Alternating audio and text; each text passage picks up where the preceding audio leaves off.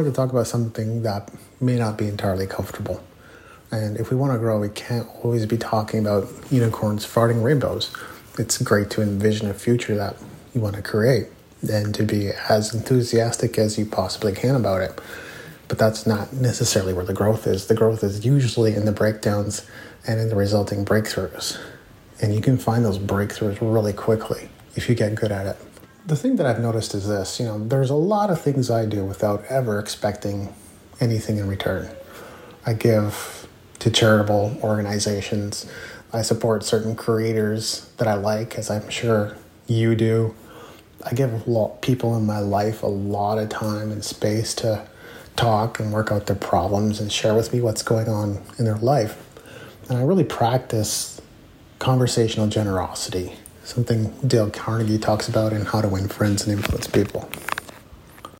There are many things I do from a generous spirit, and I'm really not looking for anything in return. But then there are also situations where I am expecting something.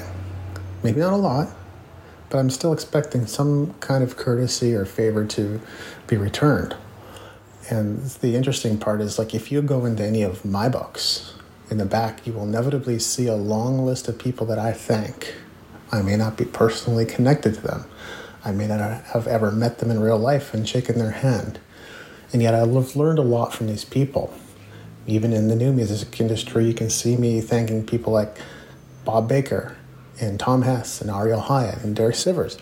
These are people that I looked up to and still do in many ways. I learned so much from them, and I find they've added a lot of value to my life. And they've added a lot of value to me in my career pursuits and my business pursuits, everything that I've done to this point. And yet, what I'm seeing out there is I'm in touch with pretty much every podcast that I've ever been mentioned on, which is not many. And I can even recall a circumstance where, it's not the guy's fault, but he was sitting there going yeah, dang, I can't remember his name. Look, we're all human. That happens to me too.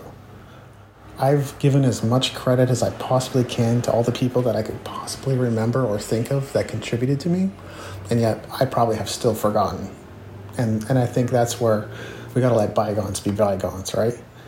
But there are people who've literally built on the things that I've done, whether it's my books or my blog posts or my podcast. And some have built on it without knowing it, right? So if they don't know it, then there's really nothing we can do about that. But others have very knowingly built on something that I created. And it's good. I want to see iterations on what else people come up with. Better music books for musicians, or better coaching programs, or better podcasts, or better business models. I'd love to see all that, right? And yet this is where, I give thanks to every single author, speaker, coach, mentor, blogger, podcaster, YouTuber that I can think of that's contributed to me. And those people don't so much as thank anyone, let alone me, for building upon something that I worked my butt off to do. It's not like I got started yesterday. Some people get that confused, you started your podcast in 2016, that must feel like a while. No. I started podcasting in 2009, and I started doing interviews 2004. Even before that, I was already starting to serve musicians in a local community capacity. Okay? So it's not like this just emerged out of nowhere. This has been a passion and an interest, something that I've pursued over the long haul. I've really invested myself into this. So I didn't just spring up yesterday. And yet I think there are people that have built on what I've done as much as without ever sending a thank you note. That would be unimaginable to me. Just saying. For me, that would be unimaginable. I would even suspect there are people owing me royalties. Now, I'm not asking for any money, right? That's not why we're in this conversation. If you feel led in that direction, if spirit moves in that direction, then I would ask for a generous contribution. Absolutely. But if that's something you're not moved to do, forget it. But do you owe me at least a thank you note for the hard work I've put into laying the groundwork for you to exist? That's the question, because I do it. I demonstrate it every single day in my work.